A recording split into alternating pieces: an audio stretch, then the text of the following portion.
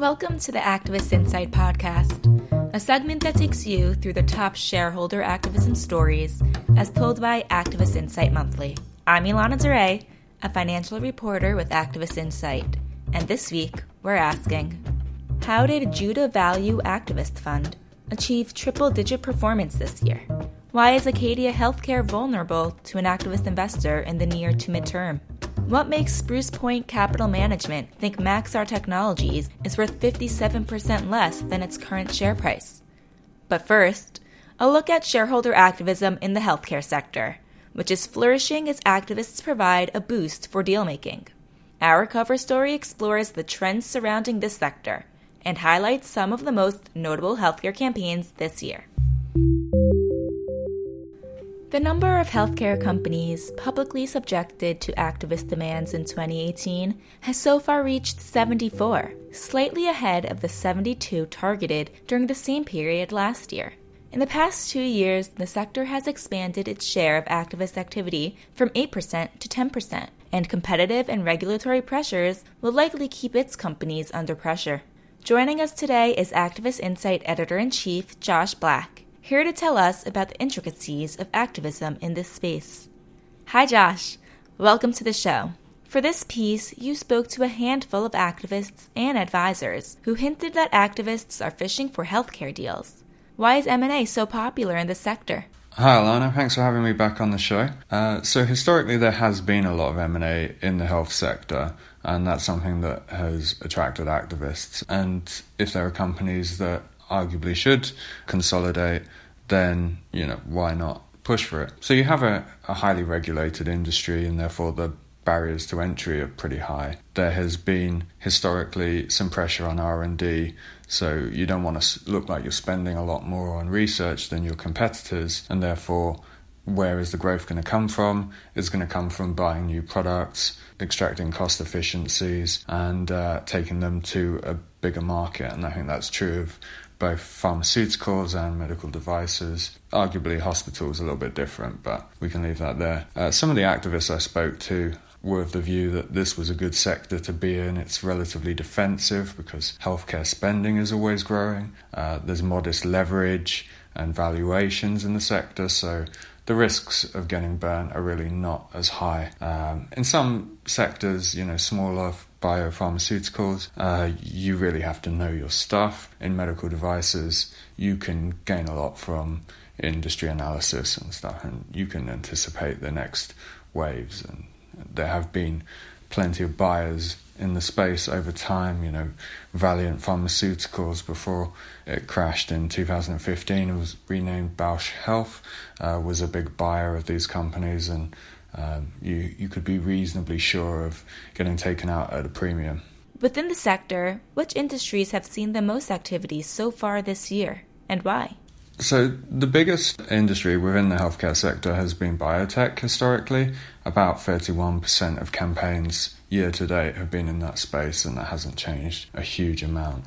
Slightly behind that is medtech, and then pharmaceuticals amounts for about 25%. These are companies that anyone from Carl Icahn, who has historically had some healthcare specialists working for him, to Alex Denner at Sarissa Capital, who was one of Icahn's healthcare specialists before spinning out on his own, to Voce Capital, smaller activist funds and even non-activist funds who will kind of be venture capitalists in the space and will get frustrated with the slow pace of change at a portfolio position like Venbio. Those are the kind of activists that have operated in this space. By far the smallest industry to be targeted is hospitals. We have seen some activity around Tenet Healthcare in the US, and in India there was an interesting situation involving Fortis Healthcare, where some international funds said, the company is not running its strategic review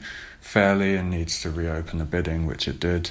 That was quite a rare instance of activism in India, so interesting that would crop up in the hospital space. Has there been any immunity for large cap firms in the space? Yeah, so unfortunately not. Obviously, large caps are somewhat harder for activists to target, but there has been no shortage of large cap activism in the space. Obviously, I mentioned Valiant / Bausch Health. Allergan has been a very high profile target this year. They have a kind of superstar CEO in Brent Saunders, who has really led the fight back against cuts in R&D. And this year, Appaloosa Investment Management and Senator Investment Group kind of ramped up the pressure and said, maybe you need a new chairman to counter some of Saunders' ambition. Maybe you need to rethink the open science R&D approach. They haven't so far nominated anyone. They haven't even indicated that they are preparing a proxy contest. So I think it's really just a shot across the bow to say, improve your performance or you may become vulnerable. What are some of 2018's most notable campaigns? So the biggest campaign of the year was Cigna and Express Scripts, which was a health insurer in the US buying a pharmacy benefits manager, also in the US. And Carl Icahn, very late in the day, said that he didn't like that deal. He said that there were a lot of risks involved, the potential entry of Amazon into the pharmacy fulfillment space, regulatory risk around PBMs, and so on, and said that Cigna was overpaying and should duck out of the deal. Glenview Capital Management is a long-term shareholder in both companies and said, actually, we like the deal. I understand that other activists looked at the deal and said that they believed it was worth doing. Both proxy advisors came out in support and Icahn dropped his campaign. Natus Medical was another one worth looking at. It's kind of much smaller company, but Voce Capital, led by J. Daniel Plants, which has been very active in this space, took a stake, launched a proxy contest, won 2 seats. Subsequently, the chairman and the CEO were both replaced. So a very successful campaign there, and interesting because they tried this new tactic of putting a non-binding proposal on the ballot asking for the removal of the chairman who wasn't actually up for election. That didn't succeed at the ballot, but in effect they got what they wanted soon after. So it has been an interesting year, perhaps not the most exciting year in the space, but having seen the healthcare space become more prominent in activism and with all kinds of concerns around valuations, I think it's something that we probably want to keep a lookout for in 2019. Thanks for being here, Josh. For our next report. Judah Value Activist Fund is one of the few Asian investors that makes money by urging controlling families in the Hong Kong and Singapore markets to think in terms of shareholder value. The Activist, which is up 102% in the 8 months through August, found success in the 2 public campaigns it launched since its inception in July of last year. Judah's founder, Roland Thing, told Activist Insight Monthly that he aims to initiate promising engagements with his holding companies, a feat he deems positive activism. For me, it's very straightforward. I have a proposal, I table it, all right? If they don't like it, I just walk away. But if they like it, then we, in a way, it's like we form a partnership and then we just work together. Judah's first public campaign at Hong Kong-listed coal miner Agritrade Resources started on shaky ground. The company was skeptical about Thing's approach because management believed he was a hostile activist. The executives only began to accept Judah after they heard Thing's proposals, which included leveraging the company's balance sheet and hiking production at the company's Indonesian coal mines.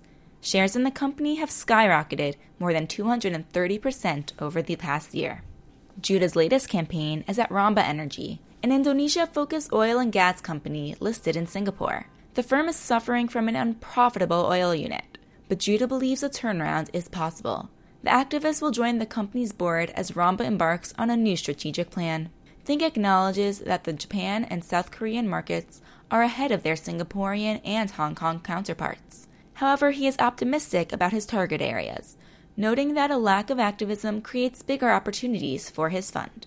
The reason why I set up my fund is because of the fact that as of now, it's almost non-existent. That the truth is there are many low-lying fruits where activist fund managers like me can make money from. But of course, once there are more and more campaigns, then of course my targets will start to shift, right, to other parts of Asia or even into the bigger companies. While working to improve the mental health status of its patients, Acadia Healthcare has neglected to fix its own well-being. The stock has lost more than half its value over the past 3 years. Activist Insight Vulnerability predicts Acadia is ripe for an activist attack, ranking the mid-cap firm in the 99th percentile of companies most vulnerable to an activist investor in the next 9 months. Specifically, an activist can push Acadia's management to sell the firm to a larger player that is willing to pay a premium. Jefferies analysts wrote in August that Acadia is worth about $53 to $55 per share in a leveraged buyout, a nearly 50% to 55% premium to the share price September 18th. Alternatively, an activist may urge the company to spin off or sell its UK segment, which is lagging U.S. operations despite a recent spree of acquisitions. Once the UK business is sold, Acadia can refocus its efforts on growing the U.S. division, which is currently exploring new opportunities to provide relief from the opioid crisis. An activist could encourage the company to acquire more facilities in the U.S., as the demand for acute mental health and addiction capacity continues to increase, providing the company with an area of growth moving forward.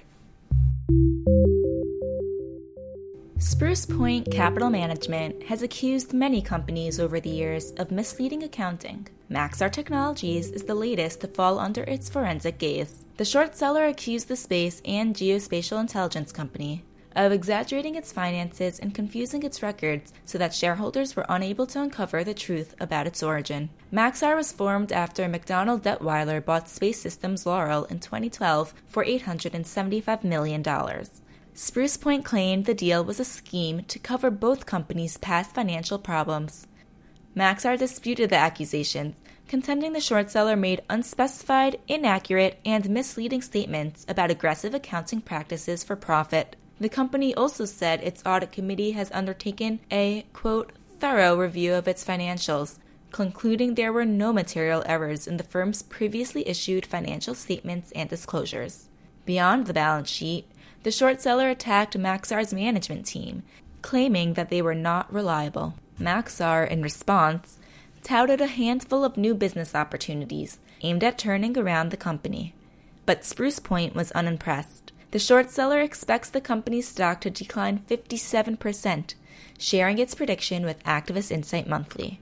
We continue to believe that Maxar will have difficulty meeting its financial targets, and its dividend remains at risk of being cut or eliminated, the short seller said. And now, for a couple of stories that didn't make it into the magazine.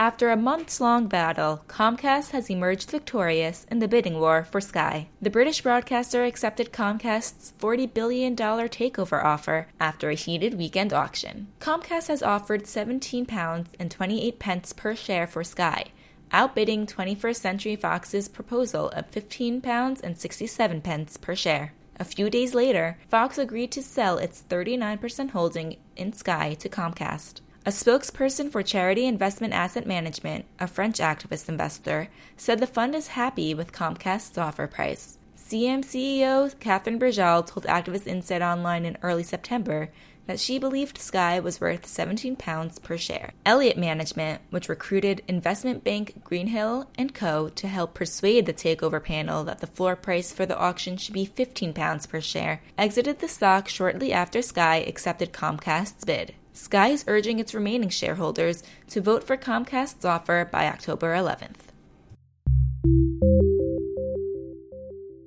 German industrials giant ThyssenKrupp is planning to split in two by spinning off its capital goods unit, which includes elevators and production line construction. The move came after activist investors Elliott Management and Cevian Capital pressured ThyssenKrupp to loosen its conglomerate structure and give its business segments greater freedom to innovate. Shares in the company rose 10% on the news. An Elliott spokesperson did not have an immediate comment on the plans, but Cevian's founding partner, Lars Forberg, told Activist Insight Online in an emailed statement that he was pleased with the move. This strategic decision is an important step to tackle the underperformance of the past, he said. The €13 billion fund has an 18% stake in ThyssenKrupp, and has had a director on its supervisory board since 2015. Under the plans, ThyssenKrupp will spin off a new company called ThyssenKrupp Industrials. The remaining business will focus on materials and will include the joint venture with Tata Steel. ThyssenKrupp said the separation, which requires supervisory board and shareholder approval, will take 12 to 18 months to complete. That's all for this month's episode of the Activist Insight podcast. If you like what you hear or want to read more, you can subscribe to Activist Insight Monthly by emailing subscriptions@activistinsight.com. For comments or questions about the podcast, or if you want something discussed on a future edition, please email press@activistinsight.com. I'm Ilana DeRay. Thanks for listening.